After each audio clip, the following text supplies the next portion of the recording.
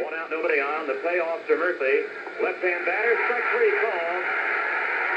To the knees and right down the middle of the plate. But down, Murphy. Some games go on for a long time. This one's still going on in my mind.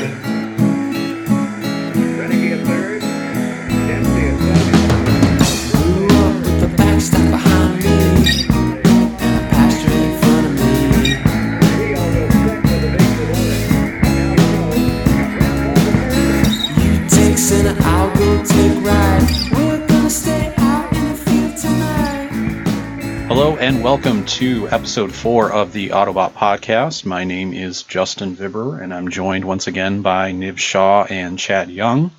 On this episode, it's been a while since we recorded, and we're going to talk about what this potential short season of Major League Baseball will mean to Ottoneu from a general sense and Ottoneu from a sort of league-specific strategy sense. So why don't I start things off by asking Niv to discuss sort of how this short season is going to affect Ottoneu in general and what changes there might be this year because we're having a short season.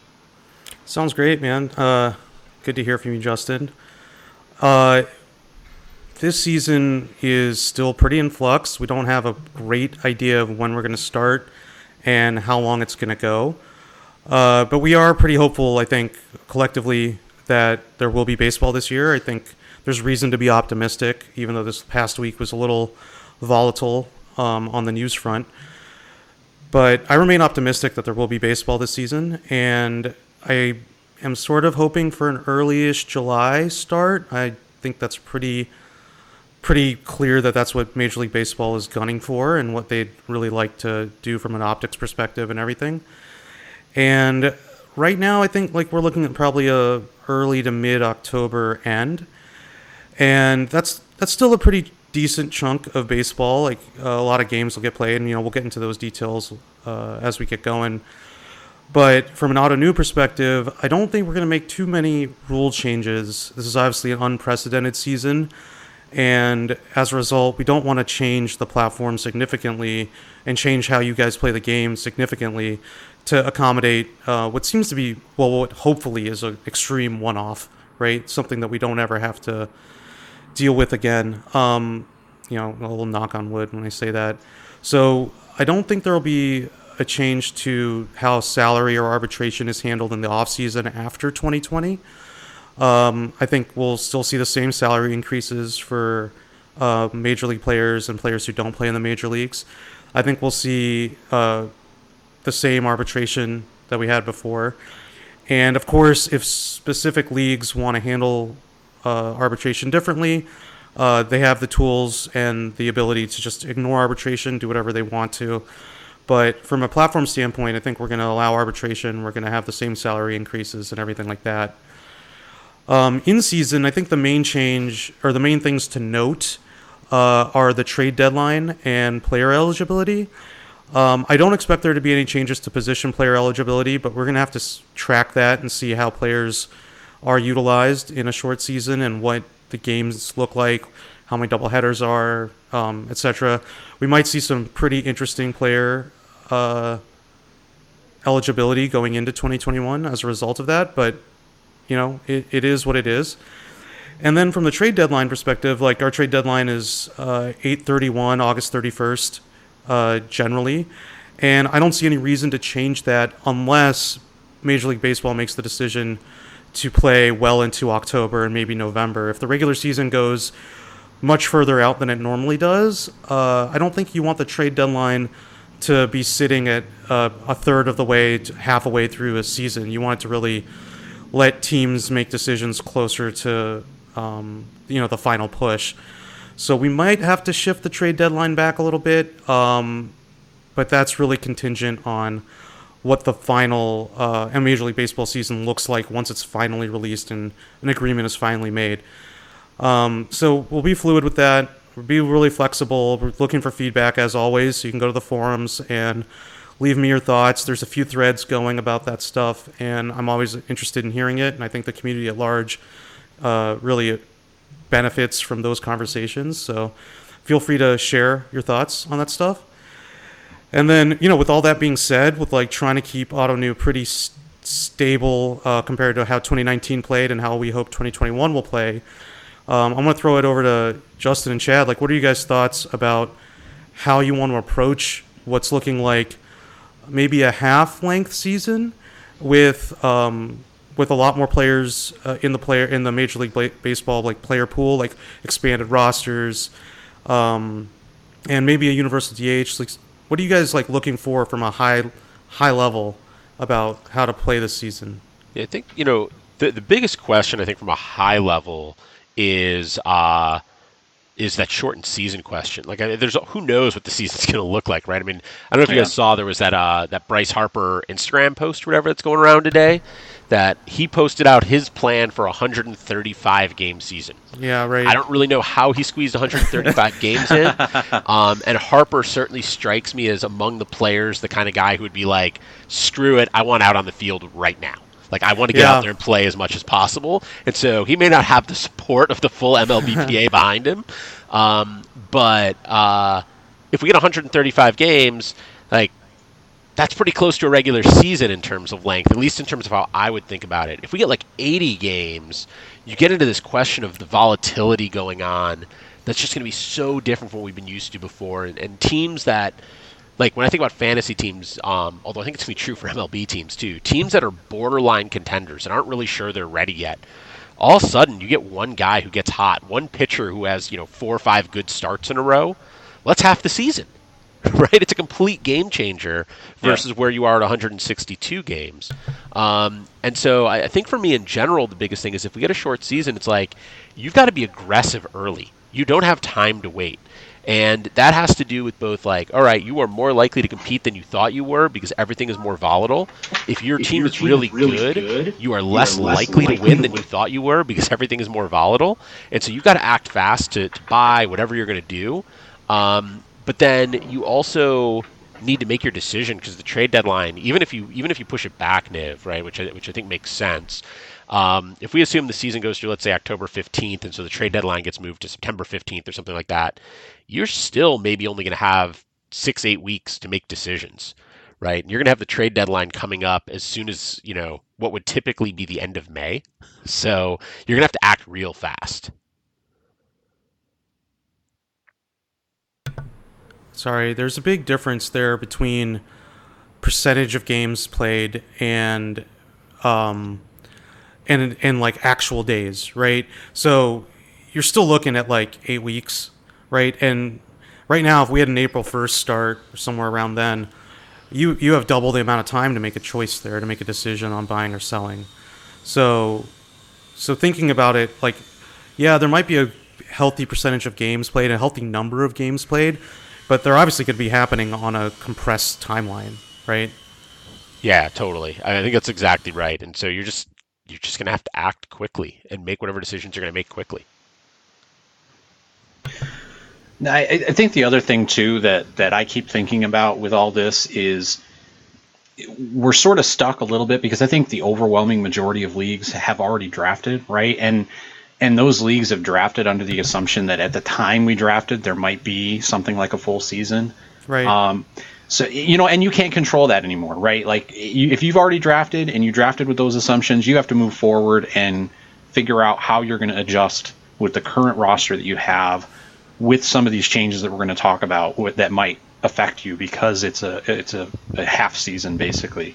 But I think that, it's important to take a look at your roster and say, okay, well, I drafted this guy because I assumed he was going to be, he's going to be full-time, but now with these deeper rosters potentially, is he going to be subbed out more often? Are they going to be, cycling guys in and out more frequently? Well, I mean, what happens if somebody tests positive, right? They're going to effectively immediately go on a 15-day DL, IL, and we don't know some of those ramifications but I think it's very easy to assume that there's going to be a lot more cycling of players in and out of the lineup, guys going to IL or the equivalent of the IL more frequently than they would in a normal season. Right. Yeah, I think that those larger rosters, like one of the things that we've heard, I think pretty consistently in the plans that are out there is that you could expect maybe 30-man rosters, maybe more, a taxi squad that gives teams the ability to move guys in and out quicker. And so I expect more off days. I'm just assuming that anybody who I previously thought was going to play 150, 160 games is not going to get a prorated portion of that. They're going to get less than that. Right. Because I think there's going to be more double headers, and there's going to be more fewer off days, and guys are going to need to rest. I think, Justin, my big question for you as the surplus calculator guru and the man who does all the valuations around here is, how much does it change the valuation of individual players when all of a sudden, like you said, I've already done my auction, so I can't really do a whole lot anyways. But like, if I have one league that is just getting started up, and we may do an auction in the next couple weeks, something like that, depending on what the timeline on this thing is, how differently should I be thinking about values? I'll be honest, like everything else we're talking about today, there's a ton of uncertainty in answering that question. I think my gut, and I haven't gone through and attempted to do like a half season projected surplus calculator dollar value process yet, but my gut says we would see some pretty significant differences, right? Like, I might have Mitch Haniger in a league that I bought at a discount because I was comfortable with him being out for maybe the first month or two of the season. Well, now that first month or two of the season hadn't even started yet. Is he going to be back for whatever this full season would be? His value is going to be changed significantly to what it was before. Similar to some of these pitchers, like, and I keep thinking about these young pitchers, like a Mackenzie Gore or something like that, where they may not have really been pushed necessarily at a certain point this season, or maybe it would have happened in September or mid-season after Super 2 deadline. But now, with deeper rosters and with more need to cycle guys in and out, it's entirely possible that some of these teams say, well, these young prospect pitchers that we have, maybe we get their feet wet and we give them, they're not going to get 120 innings. They're not going to get the equivalent of 120 innings in a half season, but they're going to be somebody we need just because depth is going to be an issue. And pitching especially is one of those areas that we know, that's where attrition happens so greatly that these teams are going to need to find arms somewhere. And I think going back to the volatility point we were making before, we were talking about it in an Ottoneu perspective, but like the Padres and Gore are a perfect example of this. We're like, if you think about a 162 game season, how likely were the Padres to win their division or even make the playoffs? Not really that likely. But if this goes down to like an 80 or 100 game season, it's much easier to imagine a world where, Hosmer gets hot and starts putting the ball in play a little better, and they call up Gore and he gives them 10 solid starts, and he's not maybe ready for a full season, but in a partial season he can have a much bigger impact than he otherwise would. Like, does a team like the Padres get way more aggressive because the Dodgers aren't as scary in a shorter season? Right. Right? Yeah. And so I do think that. And then you get you layer on those larger rosters, and it's like, okay, well, I could put Gore on my major league roster. I could have him pitch. I could go with a 6-man rotation because I've got the depth to do it, or I could go with a normal 5-man rotation, but my 5th starter is going to alternate, and Gore is going to pitch every 10 days, and someone else is going to pitch every 10 days because I'm easing them along or something like that. Like, you have so many options to play with, and because we've never seen this before, I don't think we can begin to guess what they're going to do. Right. And given that, I think answering the question of how does that change, like the valuation that each Ottoneu owner is going to have about the players in the league, it's going to be so difficult to pin that down. And some of it we're not going to know until we see what these teams are actually going to do, right? We can speculate about this strategy would make sense if deeper rosters and more off days or more double headers or fewer off days or more double headers. If those things are true, we can speculate about what we expect the teams to do, but we won't know until they're actually out there and they're adjusting the things on the fly, right? Like, because we don't know what's going to happen if there's an outbreak and a team has 10 players that they need to quarantine, and we don't know some of those things, and we can't really plan for those because we don't know. Those are unknowns. But I think in general, I play Ottoneu so much from a dollar value, paying the right price for players. I play that from so much of that perspective. All that's basically out the window right now. Like, I'm saying that as someone who adheres to these things, and that's my focus, right? Like, that's the lens through which I play Ottoneu, is getting value and trying to be as precise as I can be with what I think those dollar values should be. I honestly am like at the point where I'm just gonna wing it. This is what this has turned me into is the antithesis of what I would normally be. But I think you have to. I think you have to think about things in more of a structural sense, right? Rather than a dollar value or a points over replacement value. If we're talking about a points league, I think you have to think about it less in those terms and more of structurally. If all these things that we're talking about are going to happen, what kinds of players might I want to target now if I have the ability to pick them up in free agency because I've already drafted, or in the case of the league that Chad mentioned that we're about to draft, what kind of players might I want to pick up in a season like this that I wouldn't have otherwise really expended more than $1 for, but maybe now they're worth $3 or $4. These guys like Kevin Cron in Arizona, if they're doing DH universal this year, there's going to be a lot of these defensively challenged first base corner outfield types that maybe would have only gotten 150 at bats before, but now they might play the equivalent of half time, or 3/4 time because they can be in the lineup much more often. And I think it's going to change so much about what types of players are going to be valuable this year. Well, and I think we're going to talk more about the universal DH in a little bit because I think that's a really important one. But I think one of the things in this sort of more general roster construction piece that definitely jumps out at me is with teams having deeper benches and fewer off days, I'm expecting them to use their subs more often, which means that as an Ottoneu owner, I think I have to have a much deeper bench than I'm used to having. Right? I've always had in Ottoneu a sense that like I can waste, it's the wrong word, but I can waste a certain number of roster spots on minor league guys who have no chance of contributing, on injured guys who aren't going anywhere, on flyers who I expect to get no value from, but maybe there's some upside there. All of a sudden, it gets much harder to carry those guys because I think I'm going to need to be able to flip my lineup much more aggressively day to day than I normally would because I think that I'm going to have more off days from my starters.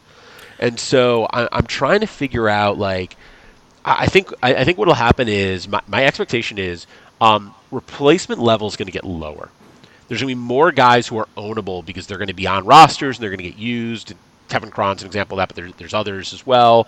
And so replacement level is going to get lower across the board, which is going to create a bunch more guys who are worth owning. It's also going to spread out, in theory, the dollars more than they would normally be spread out, which should make the top guys less expensive relatively because there's more guys to spend on. But I also think you are going to get a bunch of those guys who like used to be $1, but now we're above replacement level instead of at replacement level. And I'm starting to think like, how much does this shift my value of a prospect who's in A-ball who I just don't think is going to be up this year? Do I just avoid those guys and instead roster someone who might start 30% of games instead of 5% of games? Because I need to make sure I fill out those games played. Let me jump in real quick here. Chad, you bring up a great point, and I should have mentioned this at the beginning. Games played will obviously have to change this season, and there will be a games cap that will be prorated for however long the season goes. So right now, we try to hit the equivalent of 162 games at each position, and obviously for outfielders, 810, so that's 5 times 162. And then we have that 1,500 inning cap. And both those things will have to be reduced down based on however long the season ends up being. So you won't be able to just mass stream. You'll still have to be a little bit thoughtful about that stuff. But you're absolutely right that each individual player will be playing less of a percentage of the season, right? Because they're just going to have more depth at every position. So when you're looking at trying to hit those game caps, I think you're still going to need to expand a usable bench if you're trying to compete this year, right? Like I think that's sort of a place where you might be able to conversely find value in prospects if you're planning for 2021 or 2022. To follow up on what Chad was saying real quick, specifically about the prospect thing, is I'm in general in a normal season, I'm already less likely to own those faraway prospects, those A-ball type guys that have helium, but it's going to take 2 or 3 years for them to show up. If I'm drafting from scratch right now for a half Ottoneu season, I'm even more likely to completely avoid those players. I would be focusing only on players that are on a 40-man roster, because those are the players that are most likely to actually see the field this year, right? Because the other assumption here is, even if there is a Major League Baseball season, there's almost certainly not going to be a minor league season. So any of these prospects that aren't on a 40-man roster and don't have the possibility of seeing the active roster in Major League Baseball this year, they're not going to see the field. They're losing a developmental year. I mean, how much is simulated games and practices and backlot workouts really going to help them? So I would be focusing pretty much. I would look at rosters and look at the 40-man, and then focus primarily on those prospects that are already on the 40-man, which limits you to the prospects that are probably more likely than not to be up this year anyway. But I would almost completely ignore anybody who wasn't on a 40-man roster right now. Yeah, I think it's maybe less the 40-man specifically, and more just guys anybody who was in line to like maybe a cup of coffee, maybe up mid-season this year, or earlier, starts to become a guy that, like you said, if there's no minor leagues, what do you do? I mean, like the guy that keeps coming to mind for me is with the Indians and Nolan Jones, right? Nolan Jones is probably, if we assume a normal season this year, Nolan Jones was a guy who might get a look mid-season. They don't necessarily have somewhere to play him, and so maybe it would have gotten delayed. But if there's no minor league season and he's basically ready, especially with the bat, like, do you really give him a full year of no real competition? Or do you say, forget it, I'm putting him on my major league roster, and it might be a stretch, but I don't know what else to do. I can't waste a year with him. Yeah, these baseball teams, they can't afford, I mean, a lot of them can't afford just giving up a year of development, right? Like, you can't do that. Like, there are a lot of players that you don't want to lose that year of development. And if minor league baseball is just logistically impossible, I think you will see a lot of stuff like that where you're just going to try to work a guy in, get him work with the club. Like, if he's with the big league club, he gets to, do the workouts. He gets to be in the batting cage with professional coaches and everything. And that helps. And that might result in him getting a handful of at-bats that otherwise would have no chance of getting. So he can actually be a bat that you can use in Ottoneu this year, which is crazy. But I wonder, from a Major League Baseball perspective, I wonder the teams that are going to have to make that decision, right? They've got to push somebody off. Like in this case, Nolan Jones is not on the 40-man. So if they decide that they can't lose a year of development, so they're going to get him some time this year. Obviously, someone's getting pushed off the 40. So I wonder if we see a lot more of these fringe veteran types that, they always hang around at the back end of a roster. Those guys are going to get pushed out because they're going to get DFA'd to make way for some of these prospects that aren't on a 40-man right now. It's going to be interesting to see, and I wonder when teams then start to make those transactions, right? Like once the season plan is announced, are we going to see a wave of 40-man roster moves to account for that? And that's going to be very interesting to keep an eye on. If you're an Ottoneu owner and you own someone like Nolan Jones, to say, can I carry him? Do I try to move him now, to make him a trade to somebody else that maybe isn't aware of what the implications might be of him losing a year of development potentially if he's not added to the 40-man roster? So yeah, that's an interesting question, is like, what do you do with guys if major league teams aren't aggressive with them? I mean, I think, I look at one area where major league teams have been consistently, I don't know if smart is the right word. They've been people sort of hate it, but the manipulation they've done with service time has always been about the long-term interest of the organization, right? How do we make sure we maximize the value of this player by having them as long as we possibly can? And I think that most teams will recognize that a lost year of development is hugely problematic, to the point that playing service time manipulation games is not a good decision, right? Keeping a guy like Jones down for the full year this year and having his development set back like that is not a good trade-off, because that value you're going to get from him 7 years from now is going to be so much lower if you lose that year. Right. But I don't know, like, I could be wrong. They may not think that way, and it's going to be really interesting to watch what happens. And I don't know. I think for myself, I'm making that decision right now. I think that if there's no minor league season, guys who aren't called up, I'm going to be backing off. My valuation on any prospect who loses a season is going to plummet. It's pretty interesting because you're, the consistent theme so far, and when we talk about universal DH, I think it'll come up again. Is that this season looks like it's going to be really beholden to the way that Major League Baseball front offices operate. So we're going to the short season is really going to separate the strategic versus the tactical front offices, and you'll get to see really separate the smart ones. I'm putting that word in quotes from the dumb ones. Like, we're going to really see a real difference in strategy because, like you guys are saying, there's so many different directions to go with all these choices. And, when we're looking at the Cleveland Indians, they're always looking forward towards controllable assets because they're a smaller market.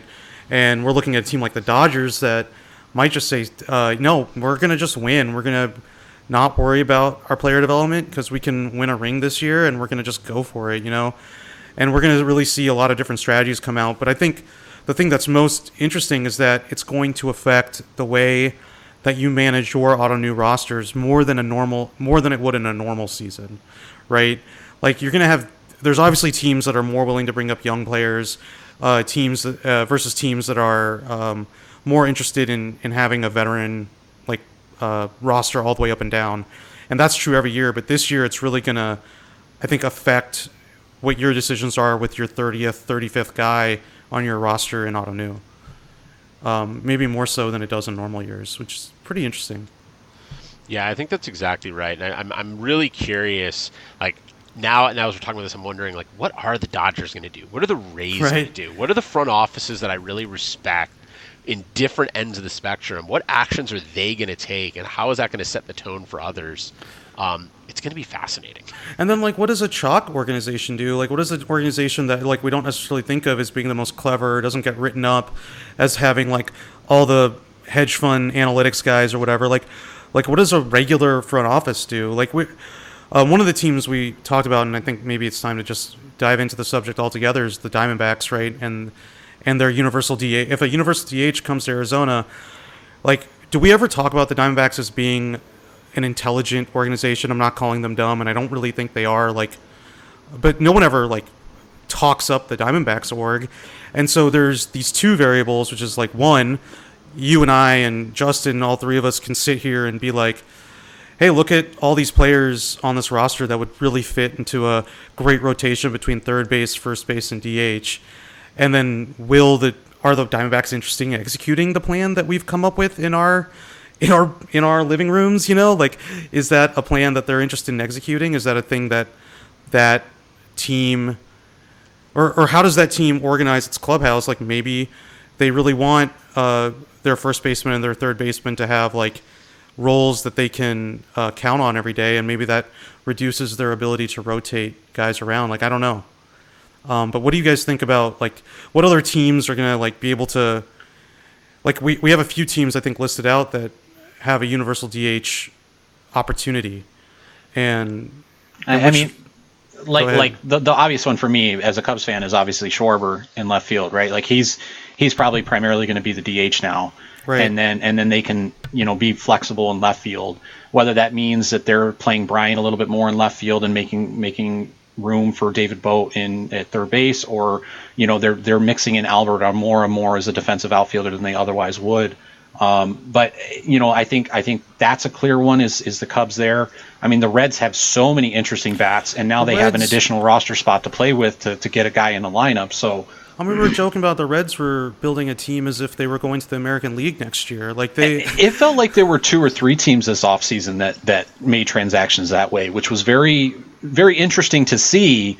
And now, I mean, there is going to be universal DH, but maybe not in the same way people thought it would have happened, right? This was sort of foisted upon everybody just because this is what's going to make sense for the reality of baseball this season. Yeah, I sort of thought the Reds and some others were thinking about the CBA coming up soon and expecting, players want the universal DH. At some point, the owners are going to give in on that. It seemed extremely likely that was going to be a negotiating point here. And so if you're the Reds, got a shot to sign Castellanos, sure, why not go for it and see what happens, right? And Yeah. the fact that it's happening earlier, it's a little surprising. But I think the Reds are a good example. I think the Mets, with both Yoenis Cespedes and Dominic Smith, those are both guys who it's really hard to know where they fit, but have a lot of potential. Smith was excellent last year. He was their third or fourth best hitter, I think, and didn't have a spot because he's a terrible outfielder and he's stuck behind Alonso now at first base. And what are you going to do? But now there's suddenly room for him. And with Yo, it's just like, who knows what his body can take at this point. And so having a place to get him in the lineup makes a big difference. I think the Nationals are in an interesting space. Yeah, they have such a deep roster there that, and that's the other thing, right? Like a lot of these contenders with deep rosters are going to benefit from this because, they have a quality guy that otherwise would be in a starting lineup, but because their roster is so deep, they're sort of relegated to being a 10th guy, ninth guy, and now they can DH. So yeah, I mean, if you look at that team, they have Thames, Zimmerman. They have Howie Kendrick without really having a spot. So they've got 2 first basemen. They've got in theory Castro at second and Kieboom at third and Turner at short, which means there's nowhere for Asdrubal Cabrera. There's nowhere for Howie Kendrick. I think both guys who hit incredibly well last year. By the way, right. Like these aren't Howie, cooked bats or anything. Like these are great hitters right now. I mean, yeah. The other team that jumps out at me is the Padres, and I'm not sure. First of all, I think the Padres might regret having traded Franmil Reyes because he was a perfect DH for them. But as an Indians fan, I'm not gonna remind them of that. I'm pretty happy with that deal. But they've got guys like Ty France didn't really have a role except as a backup, and they've also got an outfield situation where they were probably starting Tommy Pham, Will Myers, and Trent Grisham, but Franchi Cordero is probably their best defensive outfielder, and they had nowhere to put him. And so, he's not going to be their DH. It doesn't make any sense for them to DH Franchi, but throw him into center field, move Grisham to a corner, and let Myers DH, maybe? Yep. There's some path like that makes a ton of sense that all of a sudden increases value for somebody on that roster. It's probably Franchi whose value goes up. I'm trying to think if there's other teams like that stand out. I think the Brewers are the other big example there with Yelich, Kane, and Garcia in the outfield. You've got Braun, they were talking about maybe rotating in at first base, but now between Braun and Smoke, one of them can DH and the other can play first. And they're not taking either bat out of the lineup unless for just a day off purposes. But I think that's another one that jumped out to me.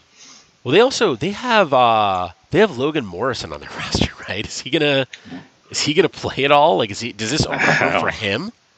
It could, and those are the types of guys that now, he was a non-roster invite. He was going to be a non-roster invite. Those are the types of guys that maybe have a better chance at sticking, right? He's a defensive liability. He's a first base only. And maybe he hits enough that they keep him around as a rotating first base third DH. So it's more possible today than it would have been. Than I would have answered that question 2.5 months ago, right? So, yeah, I think it's there's gonna be a bunch of guys like that who, even if they don't get to DH, even if they're just guys who show up and it's like, oh, we're gonna have way more opportunities to use a pinch hitter because we have deeper rosters, and so our ability to throw Morrison out there, let him pinch hit, and then immediately replace him with somebody who can play defense, right? For shortstop or something is an option. You had made the argument earlier about the sort of the lowering of replacement level and that sort of reducing the value of the high-end players. And in general, I agree with that. I think the only area I would push back is if we see 30 or 35-man active rosters throughout this half season, we're going to see a lot more guys getting pulled after they start a game, either pinch hit for in an offensive sense or replaced because they're being replaced by a better defender. So I think you're going to see a lot more of these guys that are your second, third, or fourth outfielder from an Ottoneu sense that now just aren't getting as much playing time because they're getting pulled more frequently.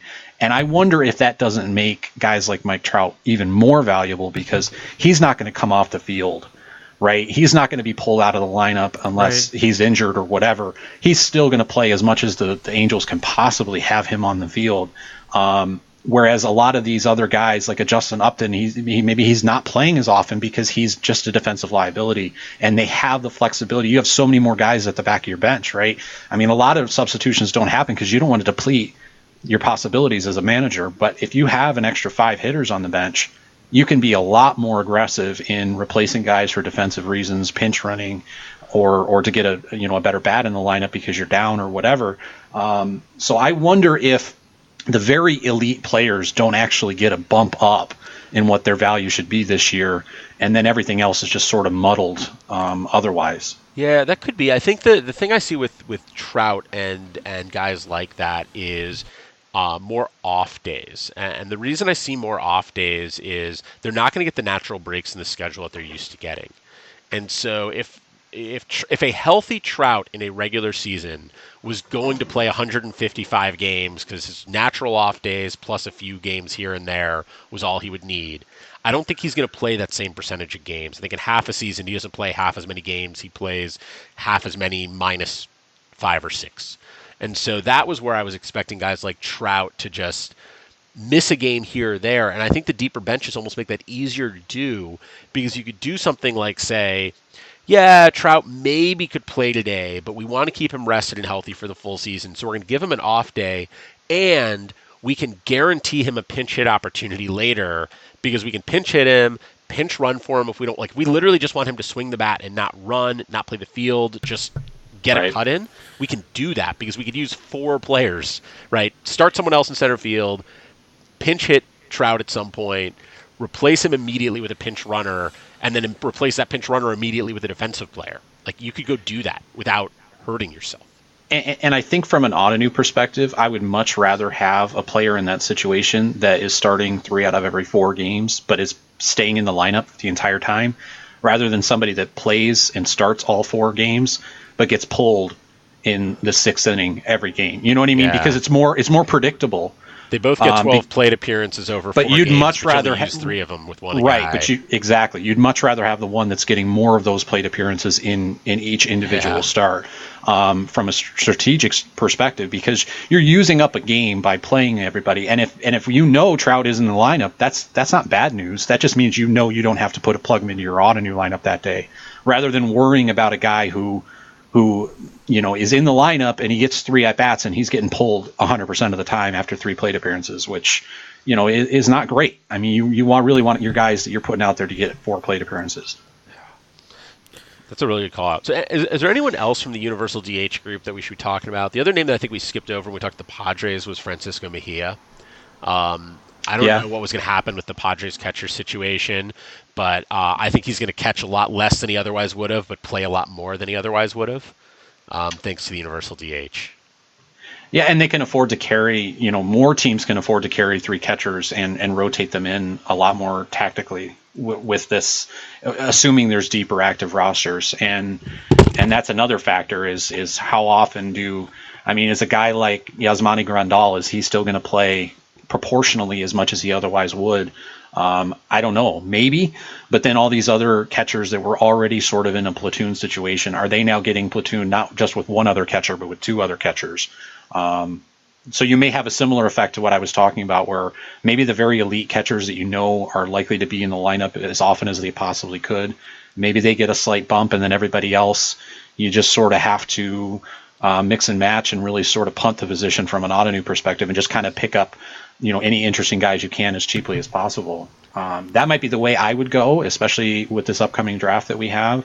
I may try to prioritize one of the top catchers, and then if I don't get them at a price I want, then I just really, really mix and match from a deep perspective. And and you're going to I think you're going to see, even with prorated games caps, from a strategic standpoint, I think you're going to see a lot of Ottoneu owners miss those caps a lot more than they'd have in years past, just because if we're right, everybody's going to be cycling through, and it's going to be a lot harder for because we still only have 40-man roster spots, right? We did last year, but now Major League Baseball has many more active spots than they did in the last few seasons. So I think we're going to see a lot of owners missing their caps more than they otherwise would.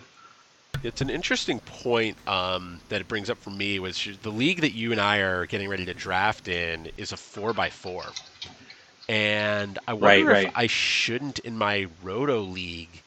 I wonder if in my Roto Leagues I shouldn't be worried. Like I should be less worried about game caps, because one of the things that the deeper rosters will do is result in uh, lower quality performances being on the field more often. Right. Right, you're gonna have worse players playing more. And it's worse pitchers too, and so maybe this balances out between the hitters and pitchers or something, and it doesn't actually make a difference. But I wonder, in points leagues, you got to hit your caps, right? You got to get every game and every plate appearance you can out there, and that's super important. In a roto league, it's never been as important. In 4x4, you've got two rate stats and two counting stats, and so there's still real value in hitting your games cap because you want to get as many home runs and runs as you can. But I wonder if it's certainly less important than it is in points, and I wonder if it's slightly less important this year than it would be in other years, because those last 10 games you squeeze out at first base or shortstop or whatever are suddenly going to be much worse in terms of the rates, and enough worse in terms of the rates and low enough quality even in terms of the counting stats that you're actually decreasing their value, and you're better off with, let's assume a 100-game season, you're better off getting to 90 high quality games than 100 where the last 10 are bad. I don't think it holds for points, but I think for roto it might. Yeah. Yeah, I think that's not the worst way of thinking about it. Like um, you're looking at a situation, and I think we've had experience in our 4x4 league, Chad, where you don't. I mean, you do want to be competitive on the games, but you don't have to max out every game to win a roto league. And as long as you're judicious and paying attention to your rates, you can be pretty successful without absolutely maxing everything out. And that seems to be a very tall order on the point side. Yeah, like you really do need to max out on in points leagues. Right, right. And I'll admit that when we're talking about this, I'm usually thinking of it through the lens of points leagues and not roto leagues because, well, we're not going to get into all that. That's a whole other conversation. So we've been talking for about 40 minutes here, and really covered a lot of interesting stuff about how the strategy will be affecting hitting players and position players for a potential short Major League Baseball season, which means we haven't even touched pitching yet, and I really do think there's a lot to cover there too. You guys want to talk about that next time, maybe? Yeah, I think that makes sense. Call. Yeah, I mean, there's just, oh man, I mean, you guys can imagine there's plenty to talk about on the pitching side, and so many interesting teams to talk about there too. So let's just, I think we have a little note here for a little bit of a summary for what you guys are looking for from a short season. Everything we've just covered, sort of summarized up. Let's keep it on the hitting side. Like, Justin, what are your top 3 tips for planning a short season team right now? Given, let's just assume you've already drafted. Like, what are your top 3 hitting tips for a player out there right now? I mean, I think I'm prioritizing some of these guys that you otherwise would have thought wouldn't have seen as much playing time because of their position or defensive challenges, right? I think that's one. I think number 2, I really am interested in those 40-man prospect types that are more likely to see a lot more playing time just because there's going to be a deeper active roster. And then I think also you really just need to think of things more in a structural way and not a pure strict value way, because we all are kind of in the same place here where we're speculating and we're assuming certain things and we won't know until the games actually kick off. So just be able to build flexibility into your plans and then just do your best, go with the flow, because it's uncharted waters, right, for everybody. So I think it's good to think about these things. It's good to kind of kick it around and think about what strategy you can implement because of these situations, this deeper roster potentially, and all the other things that they're going to have to do to get this season going. But I think that giving yourself the out of, well, I can be flexible and I can just go with the flow a little bit more, because it's going to be a weird season. So. Yeah, I think I agree with all that. I think a couple other things that I'm going to be doing and trying to think of some things I could do right now? Like, what stuff I could do literally today? One thing I think I could do right now is go comb through backup catchers who I think have value. Guys who maybe we're going to play 30 games in a full season, but might still play 30 games in a partial season where those 30 games are way more valuable, because I'm just not sure what catching is going to look like this year, and I want to be pretty secure there. The other thing I think I might do is see if there's opportunities to buy using prospects that are further away, on the assumption that assuming there's some kind of season, I will get value for whatever I use them to, whatever I buy with them, and that prospects who are further away are potentially going to have a real hit to their development, and just aren't going to be as useful to me this year because I'm going to need that deeper bench that we've been talking about. That would then open up roster spots for me to go and comb through rosters and see who are guys that might get a little bit more playing time than I otherwise expected because of the deeper rosters, because of the universal DH. Maybe go after a guy like, I don't actually think Logan Morrison is suddenly a different value, but we talked about him as a guy who like maybe wasn't going to make a team at all, but all of a sudden like, maybe there's room for him and there wasn't before. And try to find guys like that, although I'm not sure he's the right one. I might also cut around and just see, are there other players who I think are going to benefit? We talked a little bit about Dominic Smith. We've talked about the Reds outfielders, Kevin Crone. We didn't talk about him, but Jock Peterson with the Dodgers, I think, is a guy who either him or AJ Pollock, one of them is going to benefit from this. I don't know which one of them was going to get benched, but one of them's going to play a lot more than they otherwise would. Maybe they both will play more than they otherwise would. And so I'm going to go look for guys like that right now and see, like, are any of them free agents or are any of them guys who might be able to be acquired via trade before all this locks down? And I'm also, by the way, I'm assuming for right now that this universal DH is here to stay. So when I start looking at guys like Smith, if I look at those Reds outfielders, if I look at the Dodgers situation, the Padres situation, like, I'm assuming they're going to have a DH in 2021 as well. I don't know if that's a good assumption or not, but I just can't see this moving backwards. Right. I think Justin touched on the thing that I would really espouse more than anything, and you know, we're all sort of dancing around it, but you're just going to have to be really flexible this year. You're going to have to take your battle plan. It's already been punched in the face. You know what I mean? Like, it's already time to be willing to make moves you wouldn't necessarily make, to be really flexible. I wouldn't be surprised if a lot of people try to sell right away or try to make really decisive moves right away, buy or sell. But I would just really recommend being flexible. I think some of the strategy stuff, the specific players that Justin and Chad mentioned, it's really beholden to how their managers decide to manage the teams, how the front offices decide to stock those managers, like what the overall team strategy is. And, you know, a lot of teams, like, you know, we like talking about these teams as like really different, but a lot of them play chalk baseball for 90% of the season, right? Like, a lot of these guys have their rosters and their lineups set for most games all the way up through September. And this year is just not going to be like that. So they're going to be flexible, and we're going to have to move with them. And I think there's going to be a ton of cap penalties, a ton of in-season auctions, and it's going to be a pretty interesting season once it gets going. Yeah, I think that's exactly right. I think the one last note I'll make is I would buy aggressively, but I would be really patient about selling, because I just think which is going to make for a weird trade market.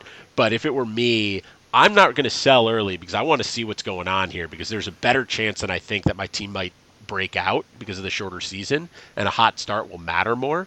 But if I think I've got a team that's going to compete and I can buy quickly, I'm buying quickly. You don't have time to wait. This is the 12th place team in every single league has a better chance to win this year than they've ever had. Right. So you absolutely cannot just like punt. Obviously there are holes you can patch, and I think that'll be where the trade market lives until right up to the deadline. But I think that'll be interesting to watch. It'll be really fun. Yeah, I agree, and I think it's going to make for a fun season no matter what, because there's going to be a lot of chaos, and we all just need to kind of steer into that chaos, right? Oh, so man. Make the best of it. I really hope we have baseball, you guys. I really can't wait for some baseball. All right, it's nice to just talk baseball, Yeah, yeah, that's right. Yeah, this is therapeutic, right? So, I think we're at a stopping point here. Well, I appreciate everybody who takes the time to listen to these episodes. We are going to start producing them again. We had a little break there because of things going on, but we're back on the wagon. We're gonna keep getting some content out there for you guys. So thanks for listening, and we'll talk to you next time. Now, Ace is playing on the